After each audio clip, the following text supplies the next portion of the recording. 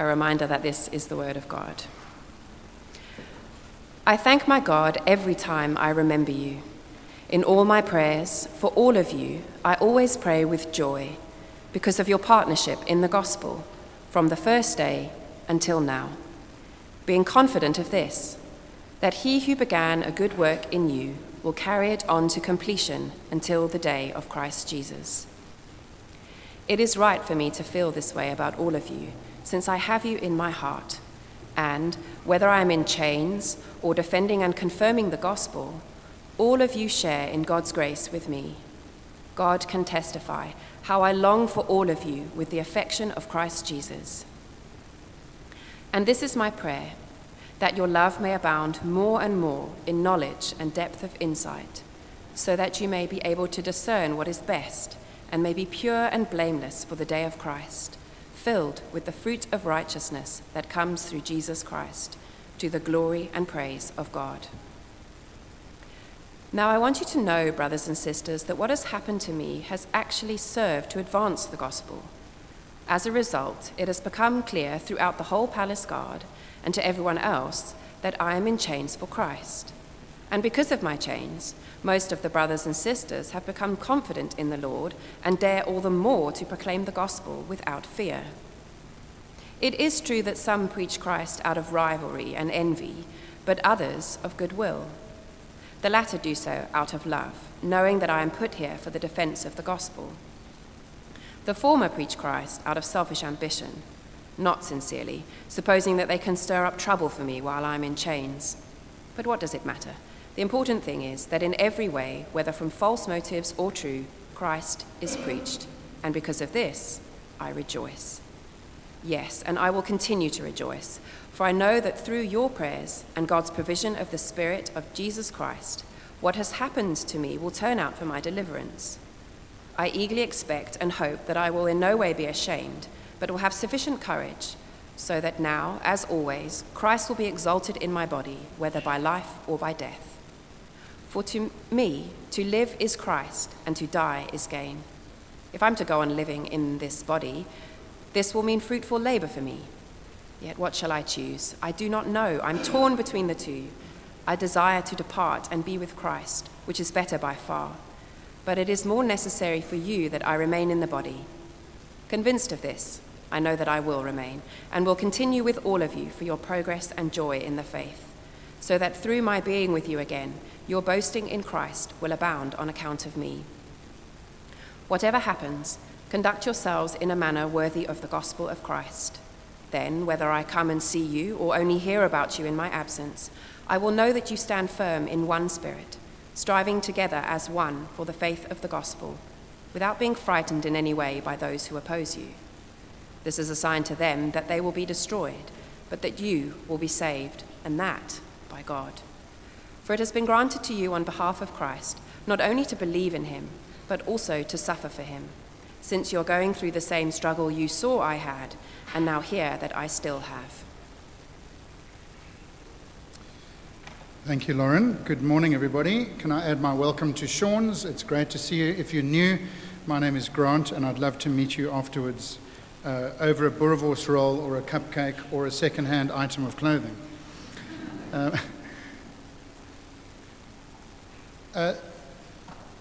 We are launching something new today that hasn't been done in this church for a very long time, I believe, and that is Gift Month. So, is the slide up? Can we have the slide for Gift Month? Thank you. What is Gift Month? Gift Month is an opportunity for those who consider this church to be their home to give an extraordinary monetary gift over and above your regular giving, just to acknowledge what the Lord has done in your life through the ministries that you have benefited from here. We'll do this every year. It'll start the first Sunday of every November, and it's a bit of a misnomer to call it Gift Month. What we are asking for actually is we're asking you as the members of this church to give us the amount of 200,000 Rand over and above our regular giving. So that is a 13th month in the year. And that's the target, is 200,000. And we want to give you 3 months actually to pay that off. So it'll only close the last Sunday in January. So It's probably better to call it gift quarter, I guess, but we're going to stick with gift month. And hopefully some of you will be able to make use of any bonuses or 13th checks that you get at the end of the year. We want to raise that money for 3 purposes. 30% of it will be given to a ministry that is less fortunate than us. And we'll tell you more about that in due course, but there is a new church plant that is beginning to take shape at the beginning of next year in Klapmuts, which is right on our doorstep. And one of our churches is planting that church, and they've asked us to partner with them. Wouldn't it be a wonderful thing if we could give them 30% of 200,000 Rand to set up costs and to start running next year? We've already got 6 couples who live there who are going to help us and be part of the core group of that church plant. And so it'll be a great thing if we could enter into a long-term relationship with that church and help them reach people in Klapmuts for Jesus. 10% of all that is given will be given to our relief fund, which goes towards helping those who are struggling financially within our own congregation. That fund has been quite active this year. It happens behind the scenes, privately and anonymously, and there is a committee that oversees that fund and that distributes that money. And so it's wonderful to be able to top that up with our gift month every year. And then 60% will be used for unexpected capital expenditure and costs at home here at Christchurch Stellenbosch. And so will you go home and talk to your family and consider giving a 13th tithe for the year and take 3 months to pay it off if that's helpful, or make use of extraordinary money that you might receive at this time of the year. But let's, as a church, let's stand together, let's be sacrificial and generous, and let's try and give as the Lord enables us to do so. It's very important, of course, that if you do this and you give electronically, that it is clearly marked for gift month. So please will you help us with that, otherwise we won't know where to designate it. And so our treasurer would be greatly helped if you could mark it clearly. Why don't we pray and ask the Lord to help us now as we look at his word.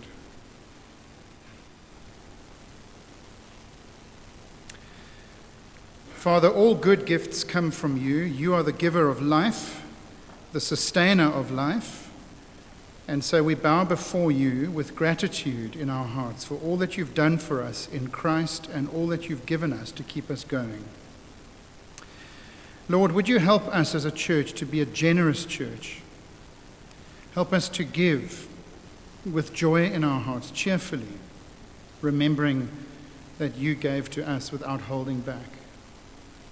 Lord, we thank you not only for the material things that you give us, for the way in which you provide for us financially, but we thank you for your word, which keeps us alive. We pray that we would have that attitude now as we come to Philippians chapter 1.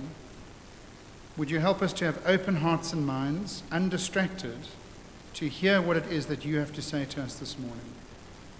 And we pray this for Jesus' sake. Amen. I don't need to convince you that we are a complex nation, perhaps in a way that other nations aren't. I don't know of other nations that are as complex as ours. We've got all kinds of parallel systems that run. There's the formal economy and the informal economy. There are people who are pre-modern, people who are modern, people who are post-modern, all in one country. We even have 2 political systems that run in this country. We have a constitutional democracy that we're all very grateful for, but we also have millions of people who live under the rule of a monarch in our country. Last Saturday in Durban, King Misuzulu was confirmed the king of the Zulus after a year-long family struggle. He rules over 15 million people in our country. That's his claim. The ceremony took place in front of tens of thousands of his subjects at the Moses Mabhida Stadium in Durban last Saturday. Did you know there are 8 monarchs in our country that are recognized and that are each earning 1.2 million Rand a year from the government, from your taxes and mine? and they represent the vast majority of South Africans. So we are complex. People who are governed by monarchs or by military dictators are not citizens, they are subjects. But if you live in a constitutional democracy, you are a citizen. And so we have many South Africans who live both as subjects but also as citizens in one country.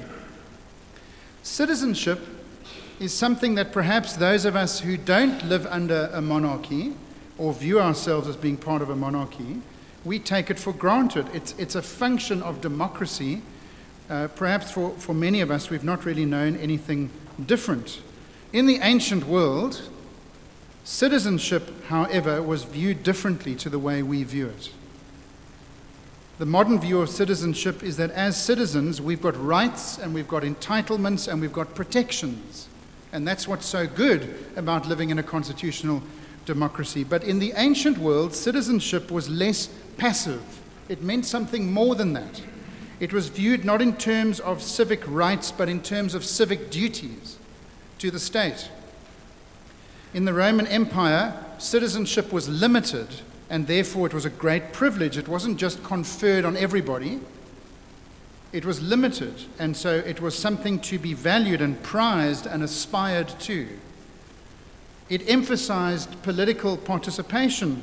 Citizens were legally obliged to do national service, not in the military, but in the parliament, as well as in the military, in public office, and they sacrificed part of their private lives to do so. I guess modern examples of this might be jury duty in America. It's part of being a citizen in America. You've got to do your civic duty on the jury, or military service in Israel or Taiwan, or perhaps compulsory voting in Australia. You can get fined thousands of Australian dollars if you don't vote. Citizenship in the ancient world was everything. It was their lives, it was their duties, it was their identity, it was their honor. It was all wrapped up in their belonging to a particular city and becoming citizens of that city. All that gave life meaning was wrapped up in citizenship. A sense of standing together for a common cause, a sense of belonging, a sense of purpose as they locked arms together and moved forward for a common cause. And so Paul picks up that picture of citizenship in the book of Philippians and applies it to the Christian church. In chapter 1 and verse 27, it's a little bit obscured in the NIV translation, but look at what it says. It says, "Whatever happens, conduct yourselves in a manner worthy of the gospel of Christ." The word conduct there is the Greek word politumai, from which we get politics, and it's the word for citizenship. He's saying, conduct yourselves in a manner worthy of the gospel of Christ. He's saying, be a citizen of the gospel of Christ. He mentions it near the end of the book in chapter 3 and verse 20, and the NIV have translated it correctly. In chapter 3 and verse 20, it says, "Our citizenship is in heaven, and we eagerly await a Savior from there, the Lord Jesus Christ." And so Paul kind of brackets the book of Philippians between these two words, the words citizen. It's about how to be citizens of heaven and how to live here while we wait to be taken to that new city. And so Christians are citizens temporarily traveling in a foreign land, but straining and longing for our home, our city. And so as we wait, what will be important to us? How will we use our time? How will we use our resources? What priorities will we have? What choices will we make for ourselves and for our families and for our children? And is there evidence in our lives as we wait that we know that this world is not where our citizenship resides? And so that is what the book of Philippians is about. And in Philippians 1, Paul is going to set himself up as an example of how to live as a citizen of heaven, waiting to be repatriated to his real home. And I long that we as a church will, together as one, unite ourselves for this great purpose that God has for us and for the world, that our families will come second to this, that our leisure will come second to this, that our resources will be liberated for this, and that our lives will be orbited around this. And when that happens, Stellenbosch will change. People will change. You will change, and I will change. Now, it's a letter from Paul and his gospel partner Timothy, verse 1 tells us, but it is a letter for all of God's holy people in Christ Jesus at Philippi and at Stellenbosch. And so I want you to see 3 practical ways that Paul gives us to live here and now in such a way that we demonstrate by our lives that we are citizens of heaven. You ready? First one, gospel partnership, verses 3 to 8. Let's commit to relationships that are marked by gospel partnership, verses 3 to 8. Paul is full of thanksgiving. Verse 3, I thank my God every time I remember you. In all my prayers for all of you, I always pray with joy. Do you know what's surprising about those verses? Is that as he writes those verses, where is he? Verse 7 tells us he's in jail, and yet his heart is full of joy. It seems to me to be a contradiction. How can you be in prison, incarcerated, and yet full of thanks and joy?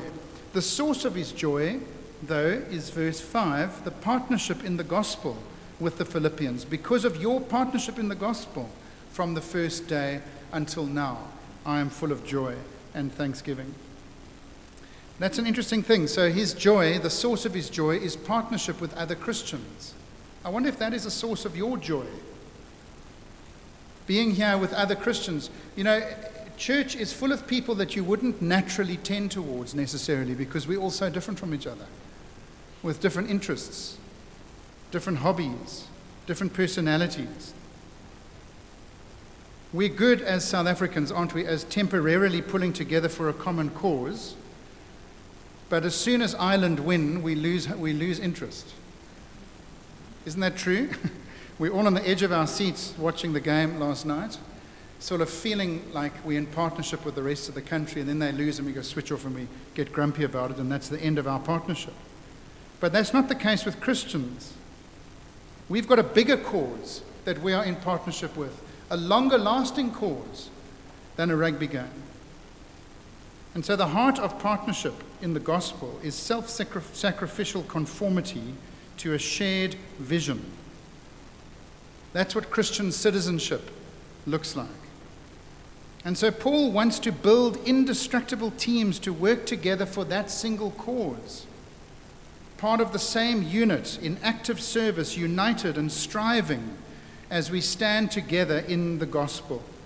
It doesn't matter that you wouldn't necessarily have me around or naturally socialize with somebody like me. It doesn't matter. We are united by virtue of the fact that we are both citizens and we share a common cause. It's a very different view to how many people view church this morning, maybe even here today. Many people, when they come to church, think in terms of rights, entitlements, and privileges. What am I going to get? I wonder if the music is going to be good, or if my children are going to be happy. But that's not real citizenship in heaven. We can't be consumers or individualists. We come together as a team, bearing the load in partnership. Notice that Paul has got real confidence in verse 6, gospel confidence, being confident of this, that he who began a good work in you will carry it on to completion until the day of Christ Jesus. I'm so grateful for that verse because it reminds me that we are all a work in progress. It reminds me that nobody is required to be perfect. The Christian life and Christian citizenship is not about perfection, it's about progress. God has begun something in us. We're all at different stages. God works individually with each of us. And so we can put up with each other as a result of that. We can be non-perfectionists as a result of that. In our relationships with each other, let's acknowledge that we are all works in progress. So we need lots of grace with each other, don't we? We need lots of understanding. I will stand on your toes. I don't mean to do it. I'm sorry that I stand on your toes, but please will you put up with that for the sake of our partnership in the gospel of the Lord Jesus Christ. The great confidence that the Lord will one day bring us to perfection. It's not today. Don't expect this to be a perfect group of people, because you will be utterly disappointed. No, the glue that holds us together is verse 7. Did you notice verse 7? It is right for me to feel this way about you all, since I have you in my heart, for whether I am in chains or defending and confirming the gospel, all of you share in God's grace with me.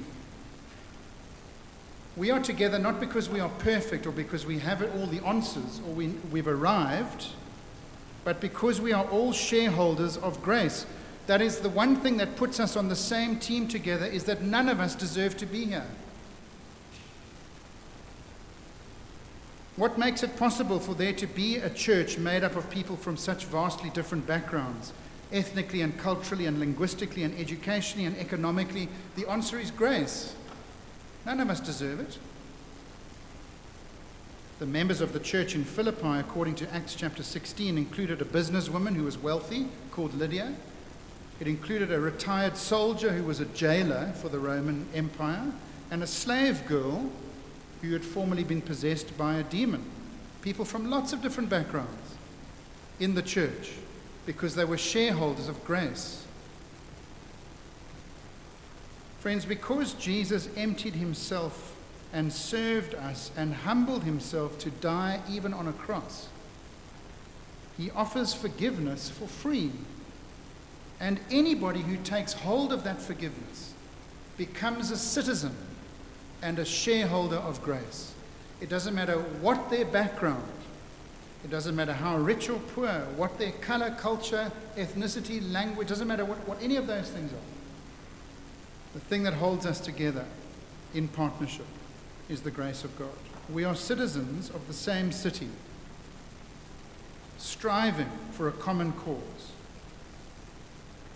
Will we order our relationships around the gospel of grace? Here's the second thing that Paul models for us in verses 9 to 11, and that is gospel prayers. Let's commit to prayers marked by gospel priorities.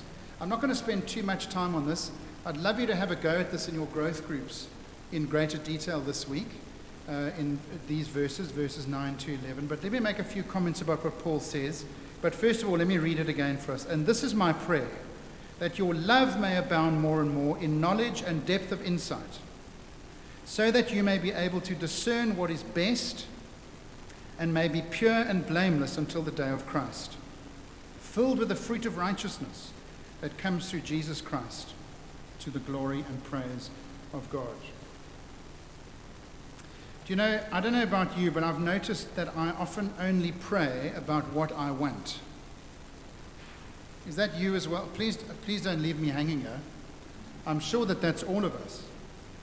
We only pray about the things that we worry about and that we want. That's often the case, and I would confess to you that that's probably 90% of my prayers. And if we're honest, very often our prayers are quite selfish, aren't they? Paul models for us somebody who has put the gospel back into his praying. First of all, his prayers are other person-centered. He's praying for them, for his gospel partners. He prays for their love in verse 9, that it may abound more and more. He's praying for progress in their love for one another, and that their love will be a love that is directed by both knowledge and insight. The word for insight is the word for discernment. That they will love, and that they will love in a knowledgeable way, and also in a way that is discerning. And what he's saying is, he's saying that love is informed both by intellectual insight, knowledge, but also by moral insight, discernment. So that our prayers are full of love that is informed and that is moral. That's what gospel praying is. Knowing God is not less than academic. We've got to know certain things in order to understand the gospel. There is knowledge that is needed, but it's much more than that. There is a moral element that brings about discernment and insight. Discerning what is best is what he prays for them. That is a gospel-centered prayer, isn't it? If you're going to live with your life orbiting around the gospel, then you need help to know what choices to make, what decisions to make, what priorities to have, what goals to aim at. That's discernment. And in verse 10, he prays that there will be fruit in their lives, fruits of righteousness, he calls it in verse 10. Don't you want your lives to be marked by gospel fruit? Why don't you pray for it? You know, it is possible for you to be a real Christian, but to live a fruitless life. But I think that deep down, those of us who love Jesus and who are grateful for all that he's done for us, we do want to live lives of fruitfulness towards God. Pray for it. Pray for gospel fruit in your life. When last have you prayed for gospel fruit in your life? Or in the lives of other Christians that you know and that you love and that you're in fellowship with? When last have you prayed for gospel fruit in the lives of your children? It's interesting, I normally pray for protection, for provision, for future husbands for my girls. I don't know when last until this week I've prayed that their lives will bear gospel fruit. It's a good thing to pray for your children, for that's the most important thing. Let's put the gospel back into our relationships, gospel partners. Let's put the gospel back into our prayers, gospel prayers. Thirdly, gospel passion. Let's commit to lives passionate about gospel advancement. That's what Paul models for us in verses 12 to 26. I love verse 12. Look at what it says and following. He says, I want you to know, brothers, that what has happened to me has really served to advance the gospel. My imprisonment has been good for the gospel, is what he's saying. As a result, it's become clear throughout the whole palace guard and to everyone else that I'm in chains for Christ. Can you imagine being one of Paul's prison guards? Poor guy. I mean, he would have just been preached to 24/7, wouldn't he? He wouldn't have stood a chance. He'd have to become a Christian. And we know that that happened on occasion in the book of Acts. He's happy that his imprisonment has led to the advancement of the gospel, because the gospel being advanced is more important than his own personal freedom. They keep sending me guards. I'm glad. I just keep gospeling them and they keep becoming Christians. More people are speaking the gospel because I've been imprisoned. That is a good thing. Even his opponents in verse 15, it's true that some preach Christ out of envy and rivalry, but others out of goodwill. The latter do so in love, knowing that I am put here for the defense of the gospel. The former preach Christ out of selfish ambition, not sincerely, supposing that they can stir up trouble for me while I'm in chains. But I don't care. What does it matter? As long as Christ is preached, let them carry on slandering me as long as they also preach Christ. What a heart. I don't think I'd be thinking these thoughts if I was imprisoned about my opponents, who probably had a hand actually in putting me in jail. As long as they preach Christ, I'm happy to be incarcerated. As long as Christ is preached, that's all that matters. I wonder if that reflects us in our heart. I've been so confronted by this week. This is so edgy. I love Paul's passion. He knows that, legally he's Caesar's prisoner, but he's in his own view in verse 16, he's actually Christ's prisoner. He says, I am here for the defense of the gospel. I'm here. Caesar thinks that he put me in jail, but actually Jesus has put me here to defend the gospel. And I'm glad to be here, because at least the guards are being evangelized. Look at his courage, verse 20. He says, I eagerly expect and hope that I will in no way be ashamed, but will have sufficient courage, so that now, as always, Christ will be exalted in my body, whether by life or by death. It takes courage to be imprisoned for Jesus, doesn't it? Much more courage than it takes for us to invite a neighbor or to speak to a family friend, or to tell people what we did yesterday when they ask us on Monday morning, what did you do on the weekend? And so he's got this wonderful courage for the gospel. I wish that I could be as courageous as Paul, unashamed, to stand together with this group of believers for the great cause of the gospel. Even if it means that we must suffer or die, doesn't matter, says Paul. Because for me to live is Christ, and to die is gain. It might be the best known verse in the whole of Philippians, verse 21. Do you know what it literally is written like this in the original language? It says, for me, life is Christ. You know, we are used to that being put the other way around, because the Bible does it often. The Bible says Christ is life, and that's true. You can get that all over John's Gospel. But here Paul inverts that and he says, life is Christ. This is a very confronting verse. I hope it's not so familiar that it washes over as we've actually stopped listening to it. Imagine if we went into Akerstad Mall after the service this morning with clipboards and we asked the people who were there, finish the sentence. Life is, what would you get? Family, sport, career, status, name, money. We get all sorts of answers to that, wouldn't we?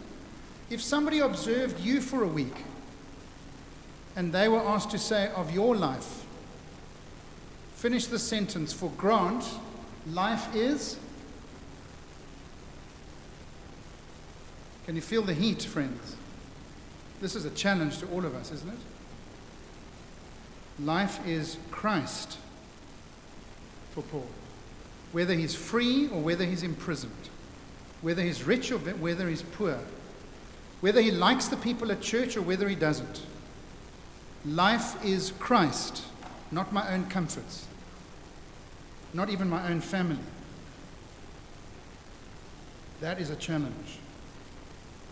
You know, I love how unbalanced Paul's life is. You know, the balanced life is an idol in our culture. You must have a balanced life, a bit of sport, a bit of Jesus, a bit of work, a bit of family. For Paul, he lives an unbalanced life. Life is Christ.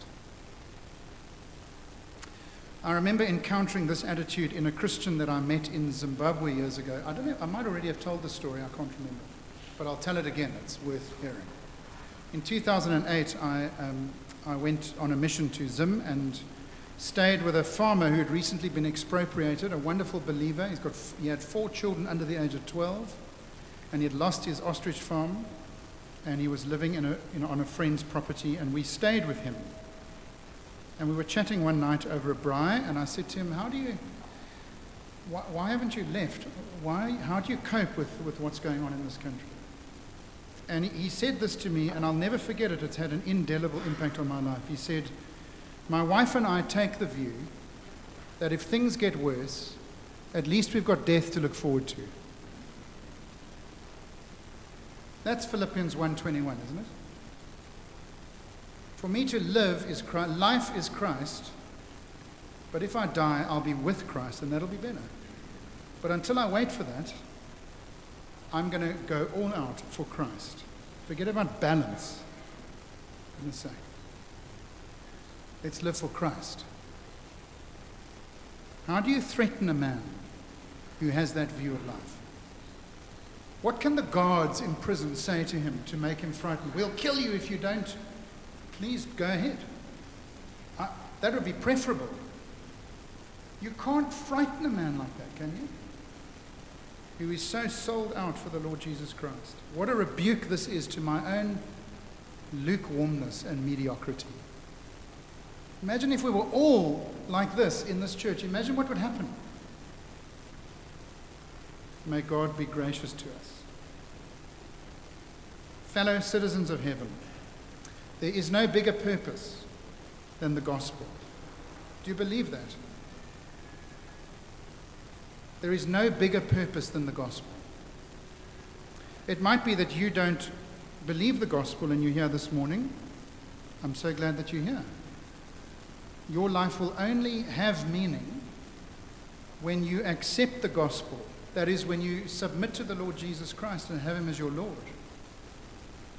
and live for his purpose. Your purpose will come and go. It won't last. You won't actually leave a legacy that lasts. Maybe 2 or 3 generations at most. And then what? No one will remember you. I don't even remember my great-grandparents. I met them once, I think. That's going to be the same for me. It's not going to last. But the gospel will last. And so I want to encourage all of us to buy into that great vision, to see ourselves as citizens of that great city that is coming, and to live, and if necessary to die, for that great cause, harnessing all of our resources for it, and all of our passion steered into that great cause. A recent survey found that 85 to 90% of Christians who are living in gospel-preaching churches have no intention of ever inviting anyone to church. That is if it's true, that is an astonishing metric, isn't it? There's no intention of inviting any non-Christians. And the reason that is given is because they're scared of rejection. What would Paul say to that? Man up. Grow up. Scared of rejection, for goodness sake. For me to live is Christ, but it'll be better to die. What's the worst that your neighbor can do to you? Say no. Hurt your feelings. Let's stand firm together. Verse 27. Whatever happens, conduct yourselves in a manner worthy of the gospel of Christ. Stand firm, striving together for one cause. Don't be frightened, verse 28, without being frightened in any way by those who oppose you. Expect to suffer, verse 29. It has been granted to you on behalf of Christ not only to believe in him, but also to suffer for him. Expect it. Receive it. Put up with it, because you belong to another city. Now will you bow with me as we pray?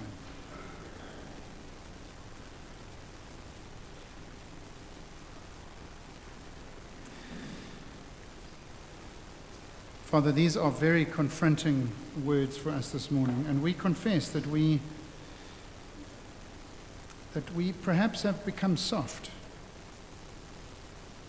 Perhaps we've lost that initial zeal that once we had.